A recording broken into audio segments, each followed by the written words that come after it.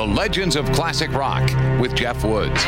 Okay, they're from Australia, but make no mistake, their roots are firmly planted back in Scotland. Malcolm and Angus Young, both Scottish.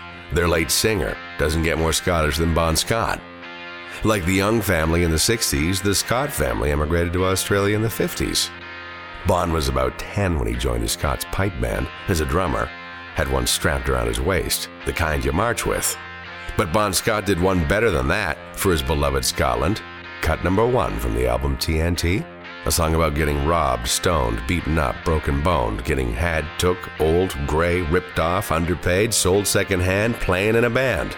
It would become Bon's signature song, containing the ultimate nod to his heritage, the rather exotic, love it or hate it instrument known as the bagpipes.